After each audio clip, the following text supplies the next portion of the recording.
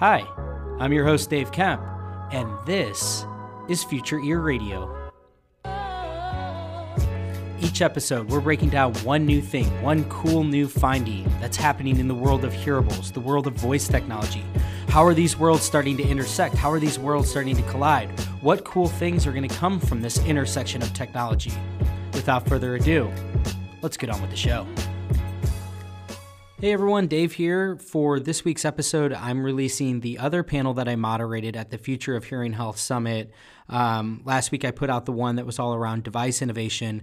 This one is all around kind of the future of the economics and the innovation around the actual business models in this industry. So I hope you enjoy this episode. Hello and welcome to what I think is going to be a great panel discussion here for the Future of Hearing Healthcare virtual conference. I'm joined by four excellent panelists. I will be the moderator. My name is Dave Kemp. I am with Oak Tree Products. I also have a blog and podcast called Future Ear, where I cover the intersection of emerging technology and hearing healthcare. And so to kick things off, I'm going to let our four panelists introduce themselves one by one. So we'll go ladies first, starting with you, Nancy. Okay, thank you, Dave. I'm Nancy Ty Murray. I'm a professor in the Department of Otolaryngology at Washington University School of Medicine. I'm also the CEO and founder of Clear, which is the parent company of Amplify. Lovely. And Chris?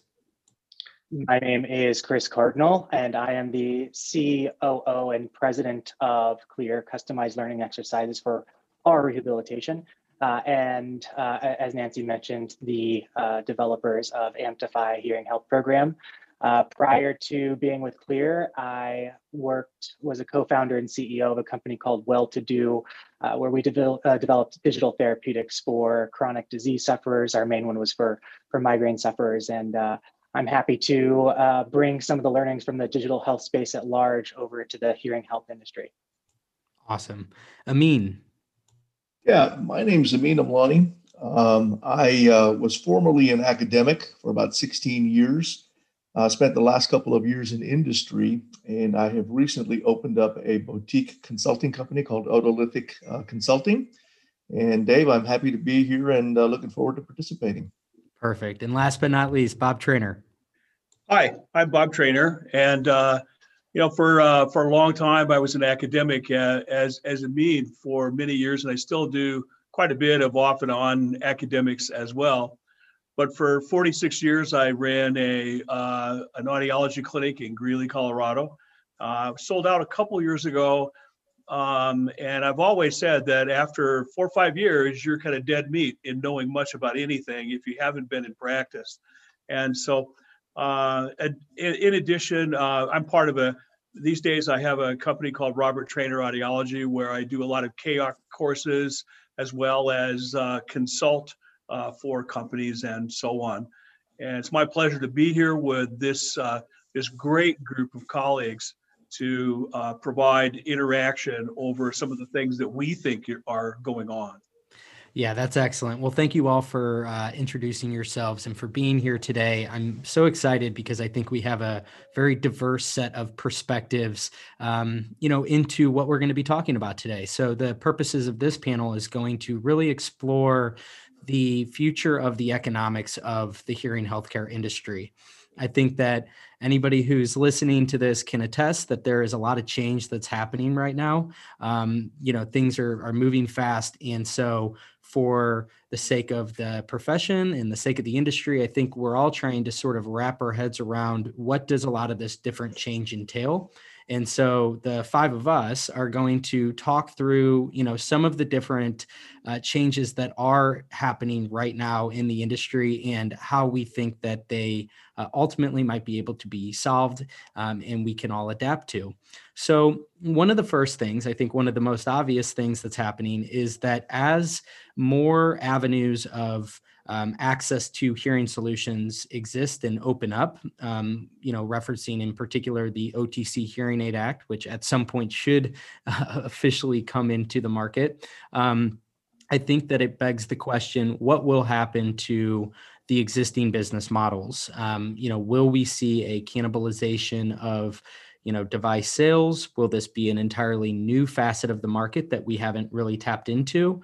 And so I wanted to sort of kick things off talking about at a high level the way in which we're sort of interpreting this in terms of, the existing model. That can be one direction that we go with this. Another would be looking at ancillary services, new services that the professionals can begin to consider incorporating into their practice. So I figure we'll kick things off with that idea with you, Nancy. Give you an opportunity to speak a little bit more about Amptify and how it sort of, I think, represents this idea of new services that might be catering nicely to this this new version of audiology. Oh, for sure. I get the question all the time from my compatriots. Why should I go to an audiologist when I can get a hearing aid so much cheaper at Costco's? And it's a question that all audiologists and hearing healthcare professionals are going to have to start answering. And my answer has been, you are a hearing healthcare professional and not simply a dispenser of hearing aids. And so we excel at the diagnostics. And what we also, the gold standard clinics excel at is follow-up and patient care after the hearing aid fitting. And so I've spent a 30-year career developing oral rehabilitation strategies and interventions. And I always am confronted with the question or with the roadblock, and I can't use a better description of, yeah, I believe in oral rehab, my patients want it, but at the end of the day, I've got to make money, and I only have so many people in my clinic to provide services. And so I've spent the last 5 or 6 years addressing that problem. How do we efficiently and economically provide quality oral rehab to patients once they get the hearing aid? And we came up with Amptify, which is a digital hearing healthcare therapeutic, the very first of its kind. And it has 4 key components. One is evidence-based auditory brain training, GAMES. And I emphasize the words GAMES because historically auditory training has been boring, tedious, and as a result has poor compliance. So we've gamified training. Number 2, we have online hearing healthcare professionals providing support and coaching. And with this, I'm addressing the paucity of audiologists. So instead of going the audiology assistant route, I'm going the certified hearing healthcare professional who's online. 3, we have a daily interactive curriculum. So you're teaching patients all those things you learned in graduate school about managing communication breakdowns, speech reading tips, counseling. You're having that on a day-to-day basis. And then number 4, a peer support group. Hearing loss is isolating in and of itself, and only somebody with hearing loss can understand what somebody else with hearing loss is going through. So we have group chat groups. And in a very small, if I had to summarize all that in just a very small way, I would say what we are allowing audiologists to do is to outsource oral rehab to our company, Amptify, and we're providing that online support. And right now, we are really pitching to audiologists because we want to enhance what they do. So that's it in a nutshell. Yeah, that's lovely. And I think that I want to now go to Chris because I know that your background in digital therapeutics, clearly you come from outside of this space, but I think that your background is really relevant to today. So how do you see services like Amptify fitting into the overall business model of a professional? Clearly, as Nancy alluded to, you can outsource it, but from a monetary standpoint, how would this be beneficial to the professional, and then maybe a broader representation of how you see Amptify fitting into the longer term vision of this industry? Yeah. So in the immediate, really what Amptify does, this digital therapeutic for healthcare or hearing healthcare, is it improves patient satisfaction, It reduces the costs associated with managing an AR rehabilitation program. It's very expensive to provide AR. The clinic right now needs to generate $225 per productive hour.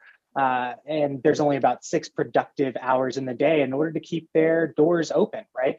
And AR rehabilitation is a time-intensive process. And so by us being able to provide that to the patient and not have that audiologist on staff doing that, we are saving the clinic time and money, as well as the risks associated with their the staffing and the overheads associated with that. And so that's the immediate benefits to the clinic beyond being able to provide, ASHA and AAA best practices. In the long term, which is where I like to live a lot, there are a number of different factors, as you had mentioned early on, that are putting pressure on the audiologists and on the industry at large. And that includes the changing payment paradigms, the shift with MASA to be covered and get reimbursed for the services. And then we start to get into things like population health management and value-based care and fee for service, which is kind of what the structure looks like right now. And so in the long term, in the bigger picture of where things are going, hearing healthcare, we know that it is costing the system a lot of money. That if individuals do not get treated with hearing loss, they are generating 46% more costs to the system over a 10-year span. And that's a really big deal. And so we should actually, as an industry, be very excited about the prospect of capturing more of the value that we're creating in the system. Whereas right now, generally, the revenue that is created is from that distribution of that hearing aid. And so what we're doing is creating a paradigm shift and providing a tool for audiologists that allow them to take advantage, not only in the immediate, but over the long term of these trends in reimbursement and in payments for hearing healthcare. Amin, you're nodding your head. Do you want to follow on to what Chris said there? Yeah, I mean, I absolutely agree, and I'll take this in maybe a little bit of a different direction. The market as we know it, we will see two things, I think. Number one, when the OTCs and the direct-to-consumer products have a little more regulation, we're going to see some cannibalization in the sense that there's going to be a downward push on price. Now, at the same time, we're also going to see an increase in the number of individuals that are going to be entering the market, which is a huge positive. And, I think we really have to be mindful that the current service delivery model that we have is archaic. And if we don't adjust, we're going to be in trouble. And so, to Chris's point and Nancy's point, and I'm sure Bob will have a couple of comments here as well, we have to find new tools, we have to find new mechanisms, and we have to deliver a better service than we ever have in order to really have a value proposition within the healthcare landscape. Bob, why don't you go ahead and share your 2 cents here? Because I think Amin's touching on something here that's something that I know that you can speak to as well. My turn. Well, Your turn. You don't want to ask an old guy because he's always got more to say for some reason or another. But my take on things that are happening, it will kind of take all of my colleagues here on the panel and amplify that just a little bit. In my talk here at this meeting, we talk a lot about differentiation and how to build a strategy and those kinds of things. But, it was pointed out a couple of years ago, very obviously at AAA by Windmill and Freeman and Hall and Freeman and those guys that the evaluation that we do for hearing testing, God bless the colleagues in the 40s that developed those things because they've lasted 75 years. But, we really need to be using something that is now from our current generation of researchers, as well as the technology and so on. So we need to change the audiological evaluation to get more information because we can. We need to do things to facilitate better interactions with our patients.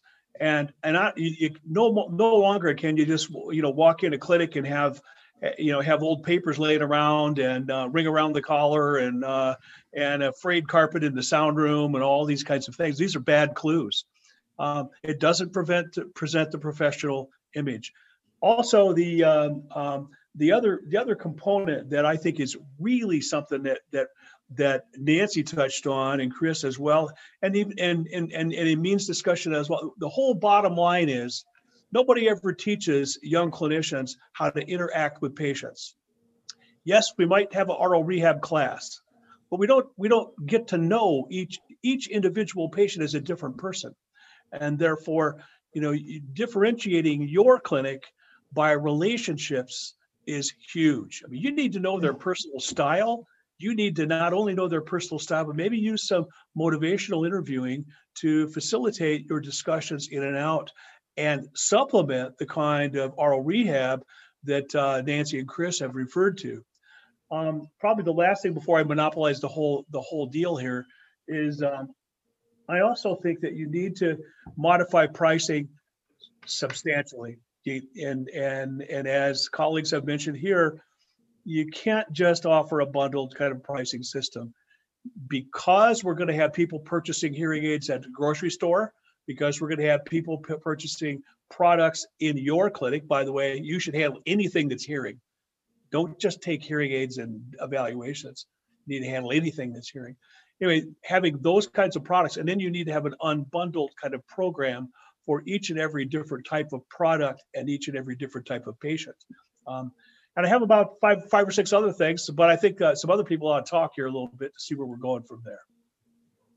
Yeah, no, I think those are excellent points that you mentioned. I mean, from what I'm understanding from all of you is that, kind of the status quo is being disrupted, not to overuse that term, but I think that, what has worked in the past and a lot of the traditional methods of which this particular type of experience has been done is now being threatened by new ways in which people can access those. Like you said, Bob, you can, probably in the not too distant future, you'll be able to buy a pair of hearing aids or something that resemble them from CVS, Walgreens, or your local grocery store. And so I think it goes back to Nancy's point, which is how do you justify coming and seeing me and maybe charging a premium or paying a premium as a patient?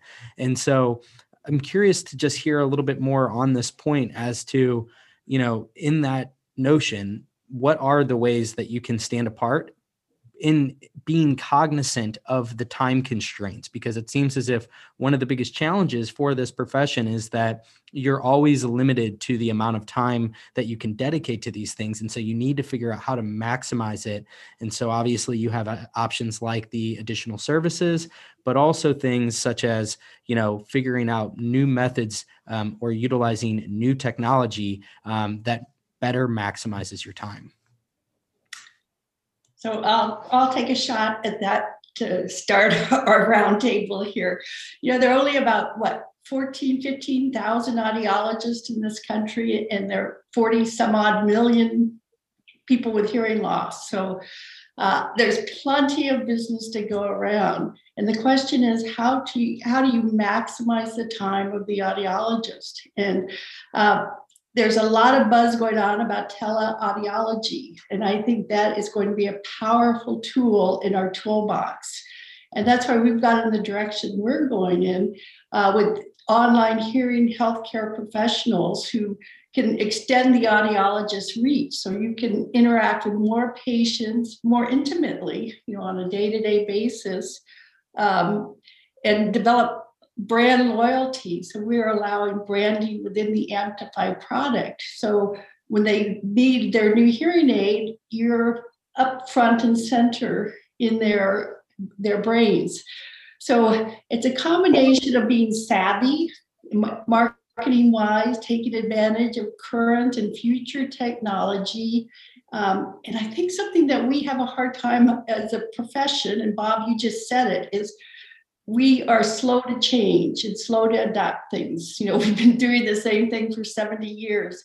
And that mindset is just has to change. And these young people coming into the field, I hope, are going to bring a new vitality to it. Yeah, I'll jump in real quick. You know, I'll even take this down a little bit lower here. And the question that pops into my mind is for these alternative products that are direct to consumer, is there even a need for service? And if we start looking at the literature and we just look at technology as a broad category, you know, there's research that's coming out of Europe and out of Asia. And what we're finding is that because of space, those individuals tend to purchase or procure their technology through vending machines. And what happens is once they've made that purchase, they then seek, or prior to seek, the assistance or the knowledge or information that is provided by someone who's a specialist in that area. So, you know, going back to the whole conversation here, there's a need to promote the skills and the expertise that you have, because people are looking for it, not just the product. And I'll jump in. I think that, you know, from my perspective, as you both have touched on, hearing loss challenges exist beyond the ears, right?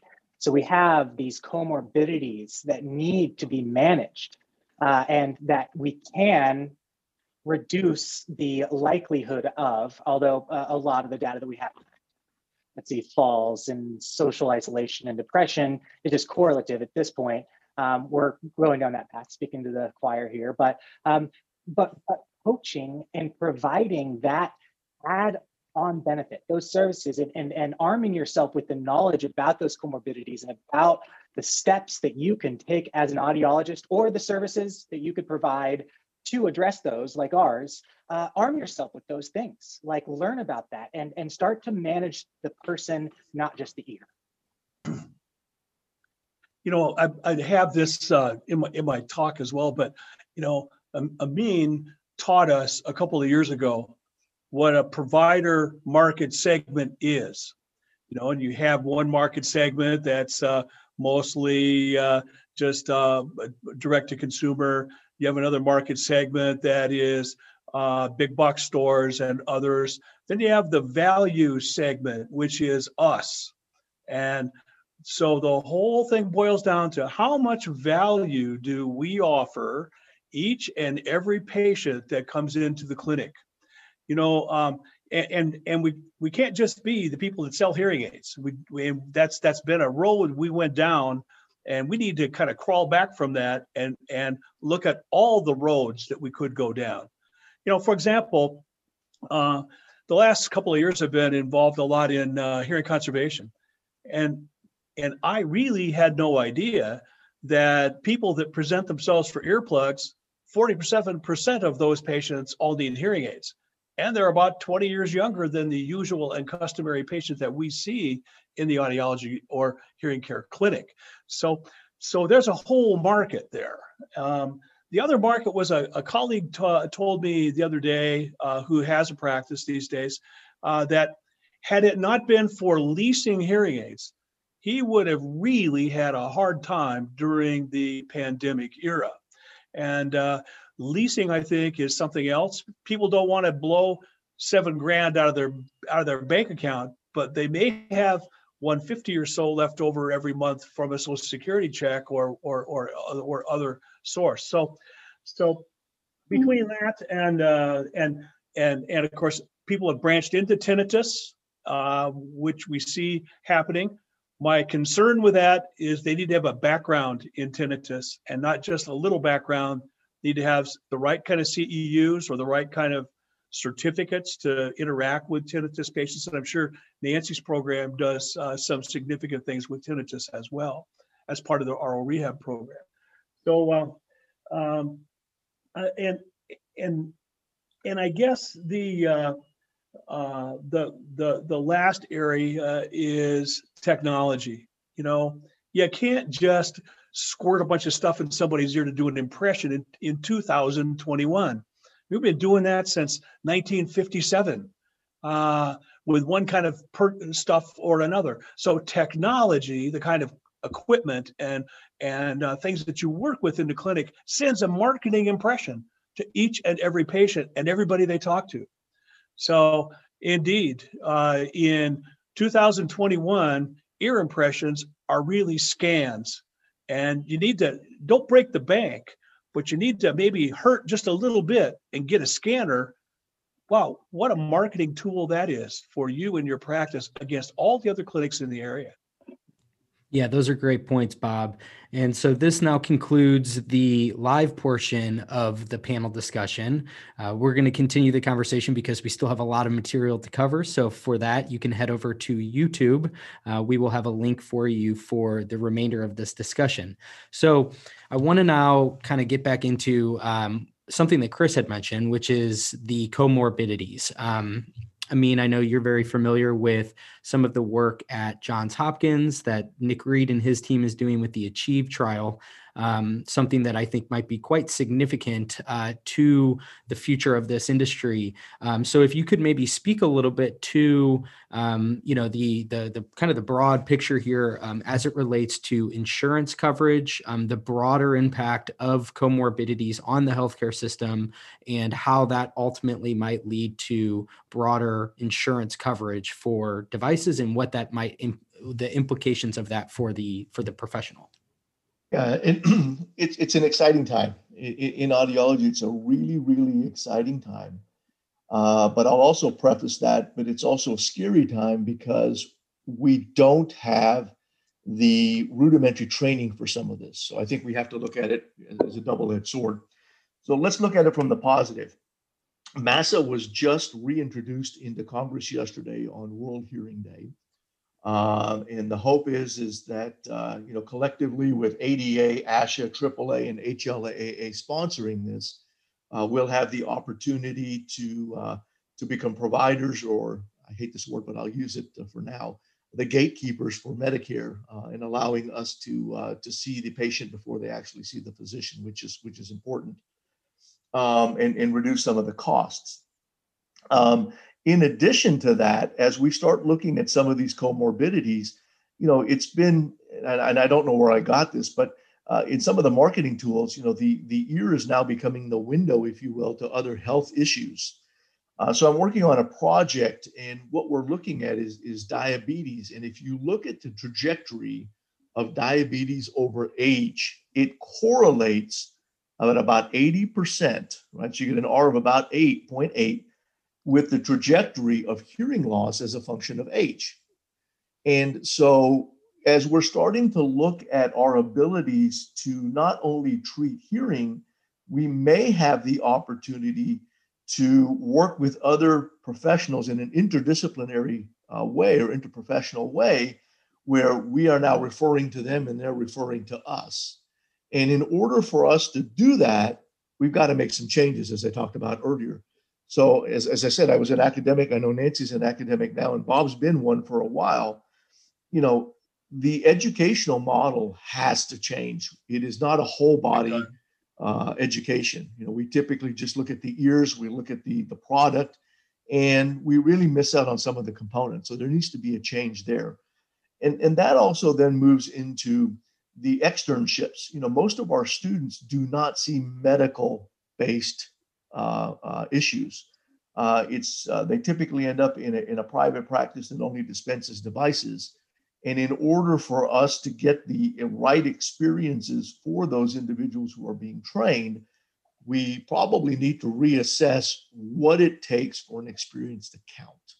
And it has to be a little bit of medical, a little bit of rehab, and some other components as well.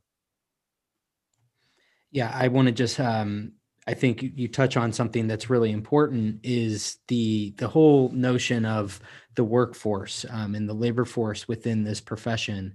If you wouldn't mind, Amin, can you speak again to some of the numbers that relate to this? Because I know you've done some research on, back when you first conducted some of the research as to what the estimates should have been I believe it was in 2020, in regards to the amount of professionals in the workforce and where we're at, and how this might also be presenting a bit of a challenge for the industry.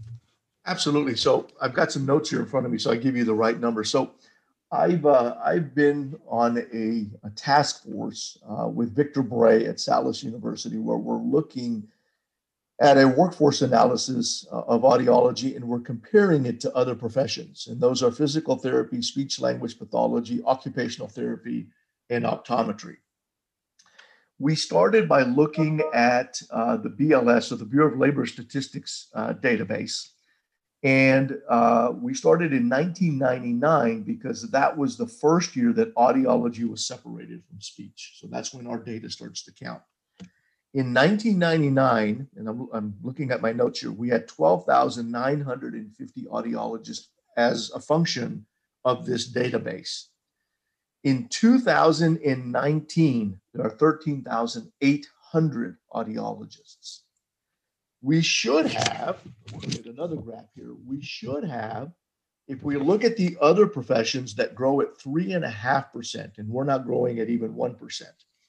But if we look at these other professions that I pointed out, they're growing at 3.5%.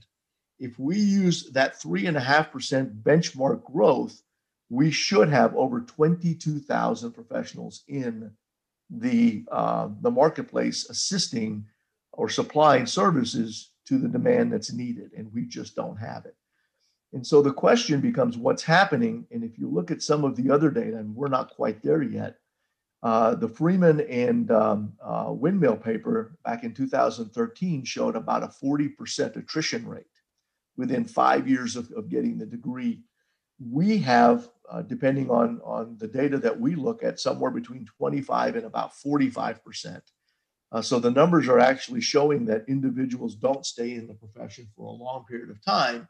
And there's a number of different factors for that. Some of it is due to their home life. Some of it is due to other things that are more attractive. And then, of course, the big thing is the student loan debt that they incur for the degree that they earn. So student loan debt, I think that is maybe at the crux of the whole thing.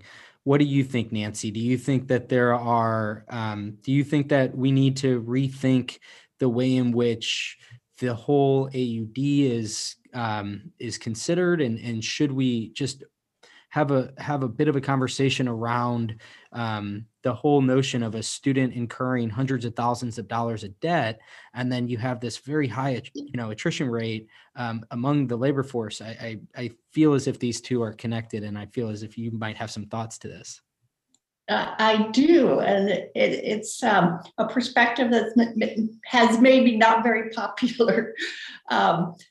But think about, so I recently wrote an article about the student education system, and I made the point that we require students to get 4 years of undergraduate and then 4 years of postgraduate education. And so these students come out with just a humongous amount of debt. And so we have put them in a position of having to make a lot of money and having to make it quickly. And that's why we have almost this single focus on selling hearing aids to anybody who comes through the door. And that's probably a harsh way to put it, but there is a big focus. It's, I've got to sell so many units each month in order to keep the lights on. Fair enough. I personally think that probably a master's degree is a better way to go, and then have specialty training as an option thereafter, kind of like the medical residency program. And my perspective is that, say, an audiologist in private practice is never going to have to perform intraoperative monitoring. So why are we requiring a course in that as part of standard training? An educational audiologist will never probably perform infant screening. So I think if we could change our educational model, we would recreate, we would take the onus off of having to earn a lot of money quickly. The other thing that would happen is a downstream effect of possibly reinvigorating the research doctoral program. And my sense is, having been in academia for as many years as I've been, is that fewer and fewer students are pursuing a research doctorate because they've incurred so much expense and spent so much time getting the AUD. And I believe that this is one reason why our diagnostics have stagnated over the last, since 1999. About the right time. I could almost say 1919, but I guess we're beyond the pitchfork, but tuning fork. But I think that's one reason why our practice is stagnated, both in diagnostics and in oral rehab, is because we have fewer talented people doing research. So that's kind of my soapbox on the educational system right now. I might throw out too that, ADA did a study a few years ago where only 20% of the people that come out of school have had any orientation to the business world at all.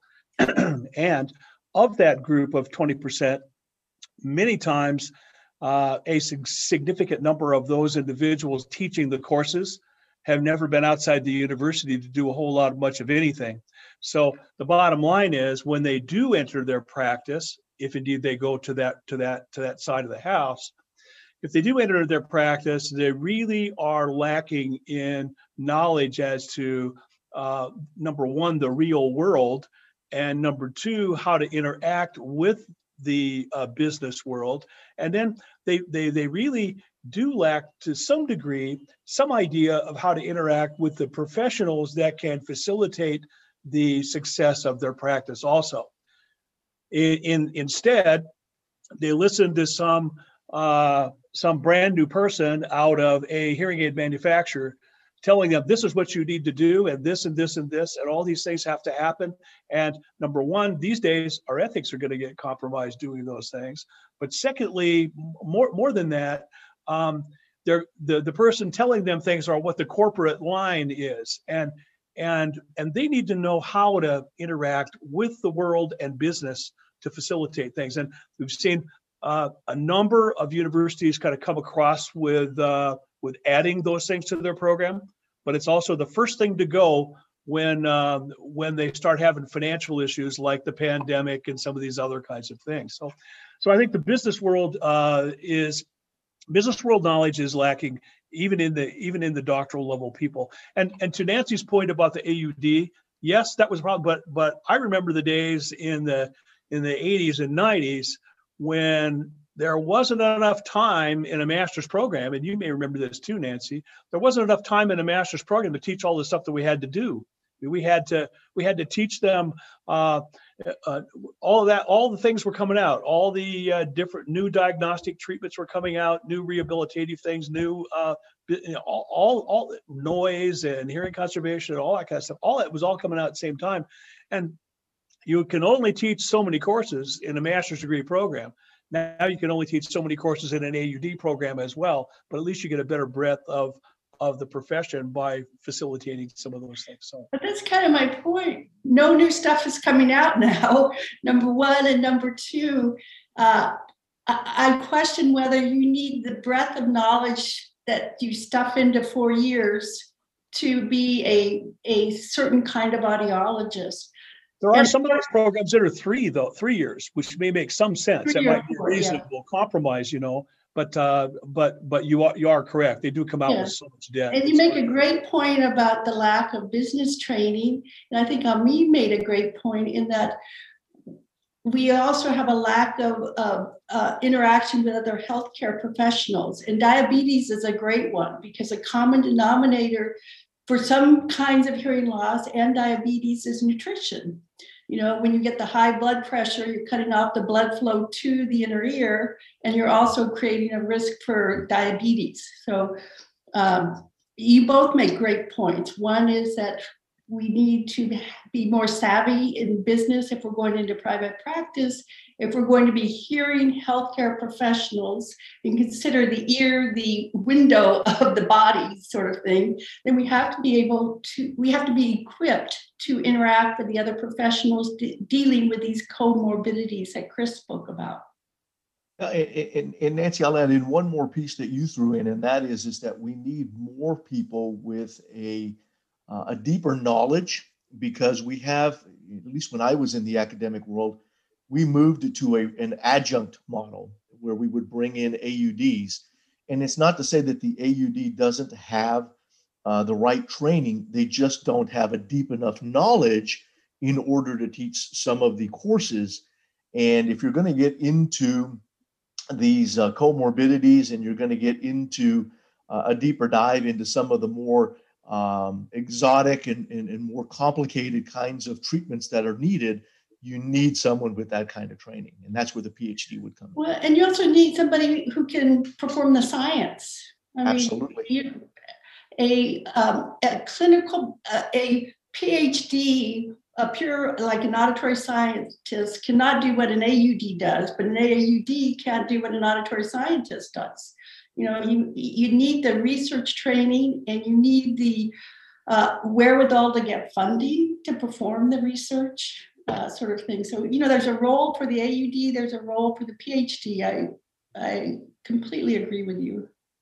So I want to, go ahead, Bob. Sorry, Dave, but also the, how tough is it to take a blood pressure as part of a clinical regimen when patients come in?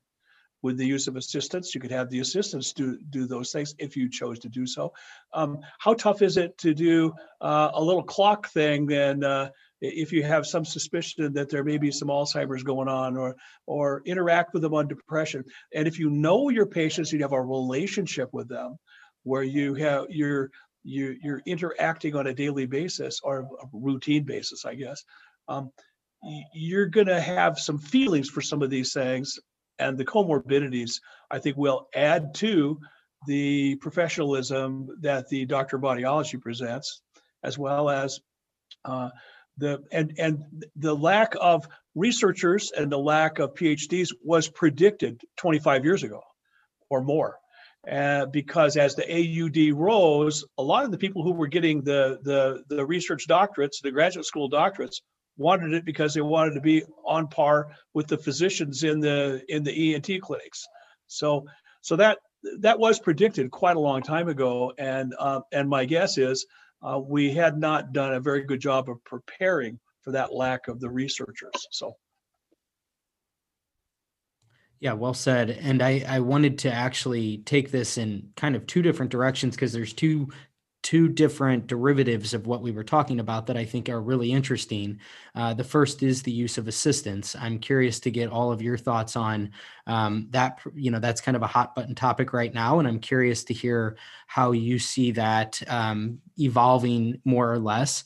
And then the other is around the specialization. And I go back to the beginning of this conversation where Nancy and Chris were describing Amplify as a means in which you can outsource, to a particular facet of your offering.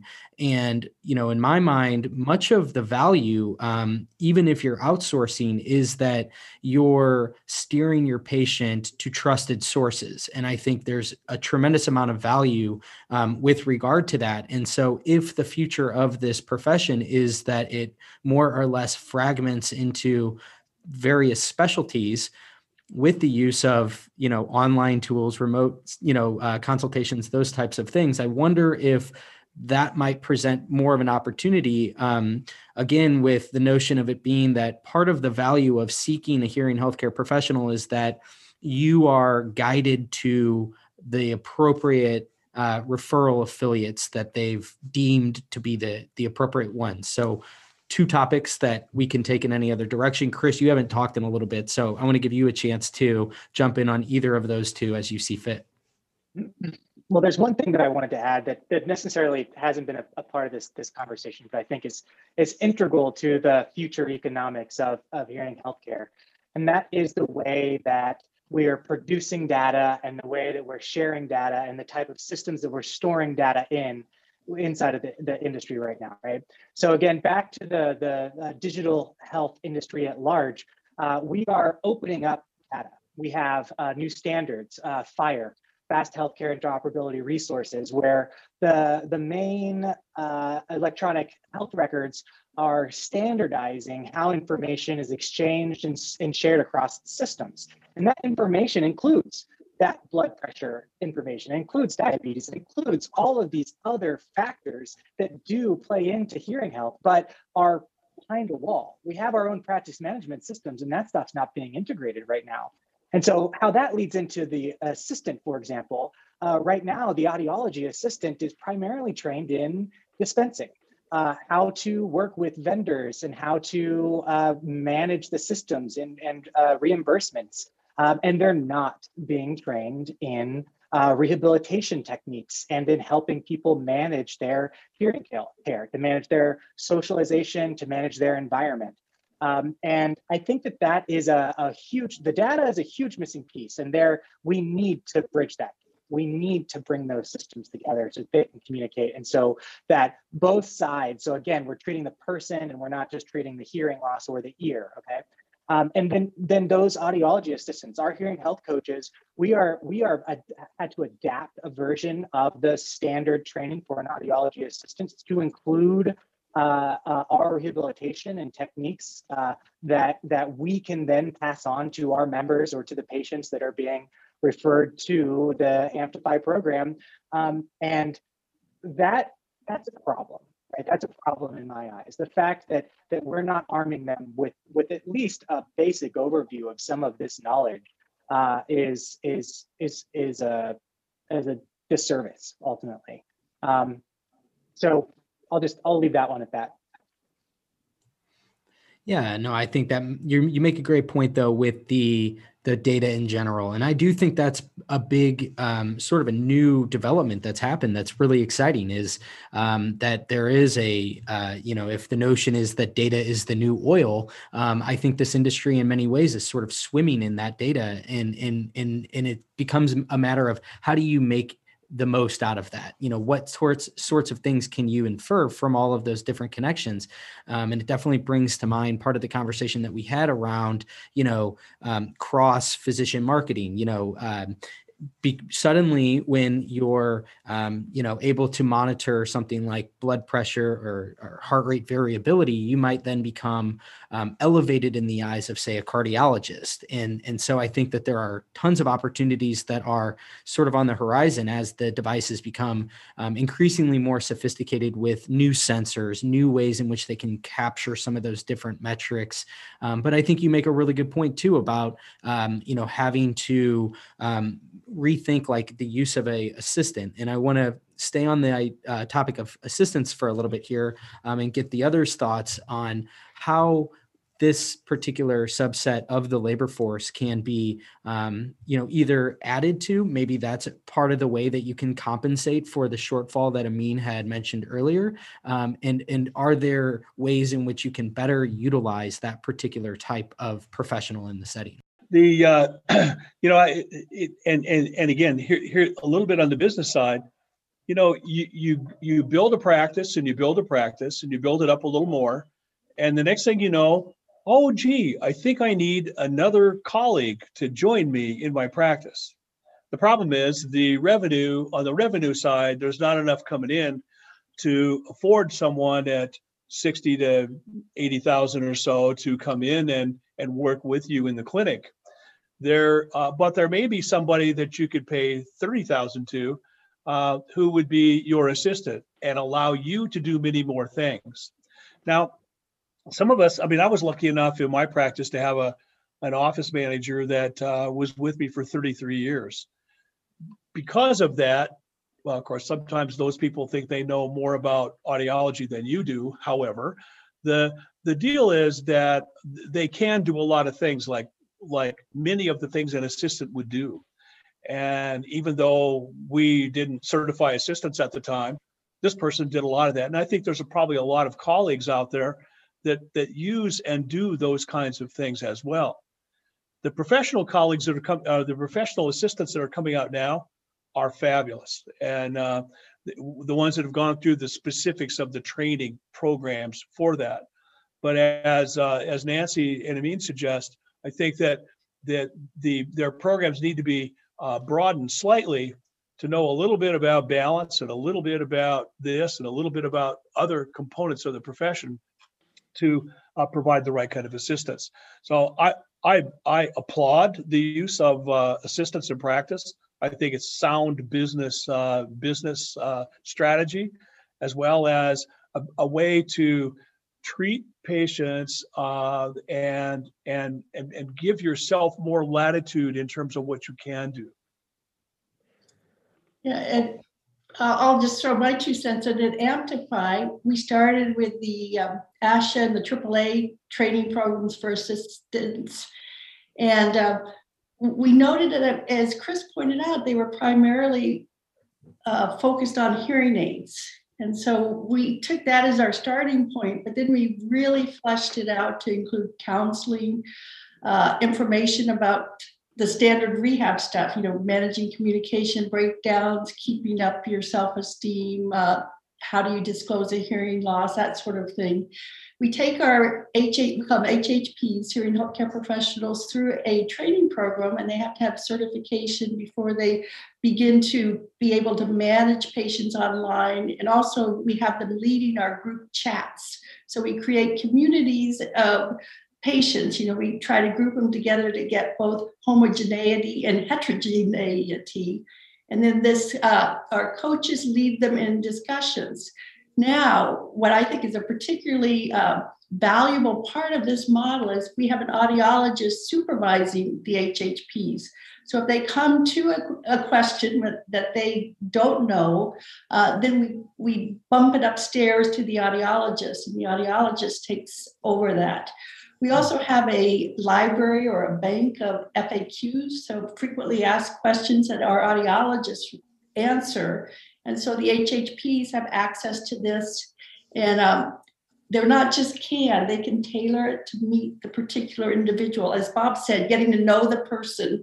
So the HHP, through the chats and the supports, learns about the patient, what are their medical conditions that they're willing to share, who are they living with, that sort of thing. And they can take these professionally written answers and tailor it to the particular individual. And that, that's very customized, patient-oriented services, but it's also economically feasible. So, we're fine-tuning this so we can personalize the information and make it professionally the high standard, and yet we're not bringing in that additional audiologist to your practice at $60,000 to $80,000. So we're spreading. I like the octopus analogy. This is the audiologist, and we're spreading the arms so they can touch more people, sort of thing. Almost the old military model, Nancy, where you had the enlisted guys. You had 2-3 of those guys running around doing a lot of the kinds of things a lot of the routine rehabilitative things. And then when there was a question, then here comes the chief of audiology in to say, well, here comes the general. This is the way it is. Yeah, here comes the general. So honestly, that's a model that's been around for a time, and I'm quite surprised someone hasn't picked it up in the past to facilitate certain types of treatment. You see that in some of the balance models as well, for exercises that people need to do, and some of those kinds of things also. And I think, I don't want to monopolize things, but I do think that balance is the new frontier in many respects. Most places really don't have much going on in balance, and there are some very good, highly motivated and well trained research people in certain companies around the country that will actually orient you and your practice and get you the equipment and do all the things to facilitate that particular side of the house. My city, Greeley, Colorado, is kind of in the northeastern section of the state. There wasn't anybody yet. People had to drive anywhere from 60 to 200 miles to Denver to get balance assessment and balance treatment. There are lots of places around the country that really are begging for some good balance kind of work. So balance, I think, is another frontier we may want to explore over time. And I'll just really quickly add in a couple of things here. So as we're talking about assistance, I may have vultures flying around me here before too long. There's the technology of automated testing. And if you look at some of this automated diagnostic testing that's available, it's gotten better over time. It will allow for the person, an assistant maybe, to set up the patient on the machine. The machine itself has the capabilities to do speech testing, masking, and so forth and so on. And the validity and reliability of that has really gone up. And going back to Nancy's model of where the audiologist is the general and oversees everything, this is a perfect opportunity for that if you're looking at something that's low cost to implement. And then to Bob's point with balance, which I absolutely agree with, we've got some practices not too far from here that have partnered with PTs. And so there's a shared responsibility of the diagnosis and then the balance treatment with an interprofessional individual. And it's not uncommon to have that with an ENT and an audiologist and some other things. So again, I think there's lots of opportunities here. It's just what works best for you and the services that you provide.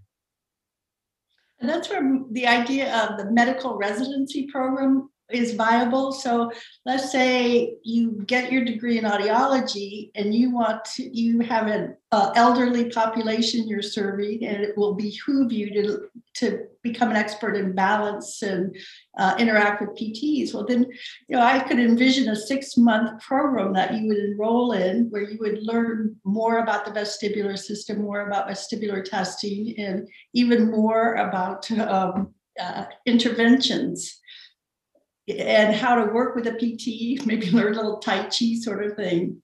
So Absolutely. Yeah, no, I agree. I think these are really excellent points. So we're coming up on the top of the hour. So I want to kind of come to the conclusion of this. I think this has been an awesome discussion. Closing thoughts, what's on what have we not covered, or what points did we cover that you want to expand upon as we sort of close this out? Whoever wants to go first.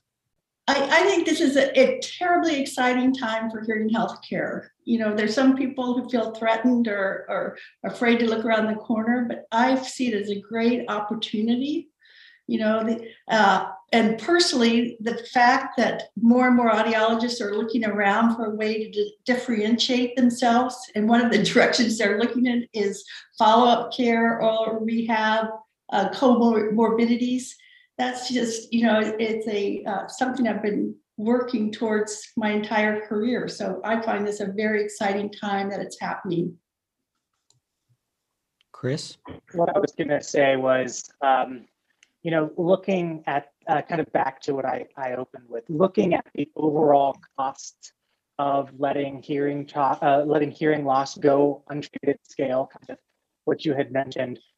Is placing immense pressure on the system, the hearing healthcare system, as we see it to change, right?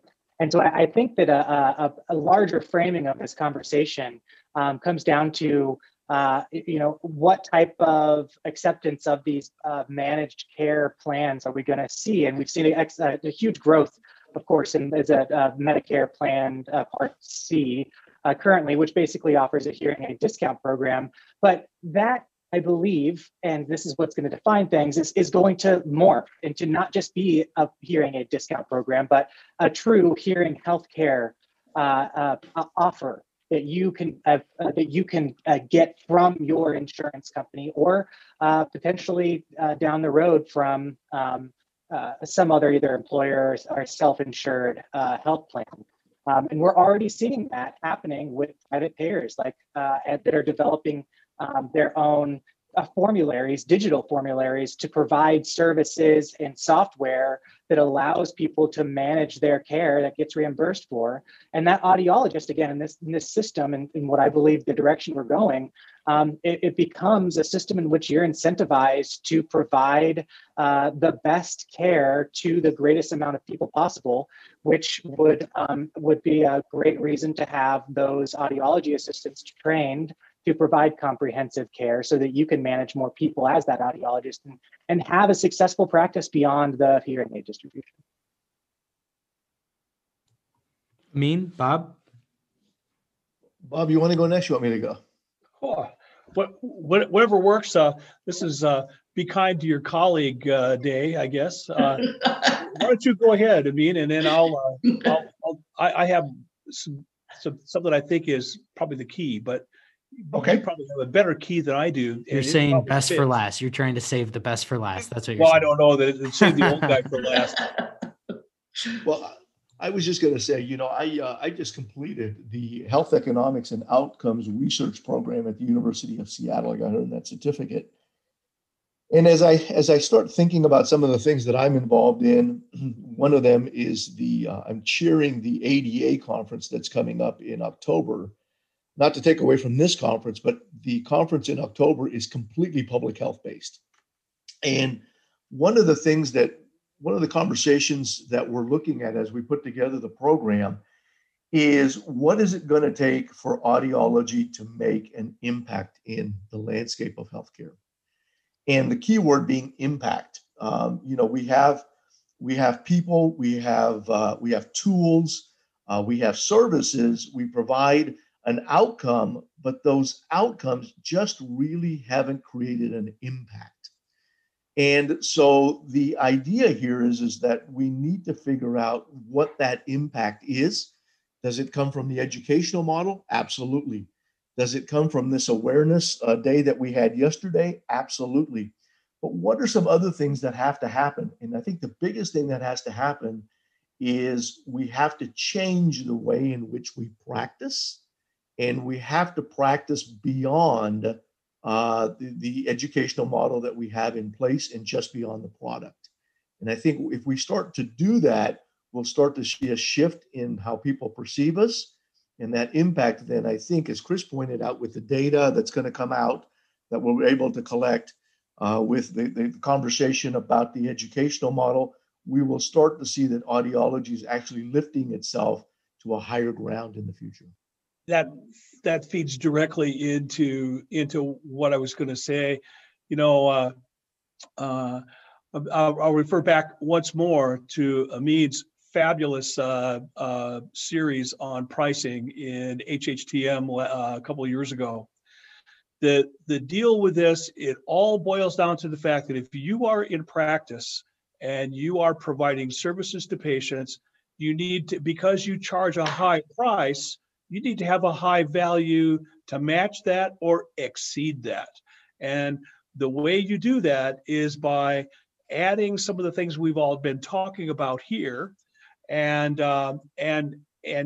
learning more, continuing to learn, and then providing some of the things that are right on our fingertips to enhance what you do every day with patients, like the oral rehab component that Nancy and Chris have been referring to, like many of the things that Amin has referred to here as well, but also the things like building relationships with each and every person. That builds the trust, and that builds the loyalty for people to not only come back, but tell all their friends, and they'll tell their friends, and you will have nothing to worry about relative to your practice if you just kind of look at some of the differentiations that are out there and be able to follow some of those issues.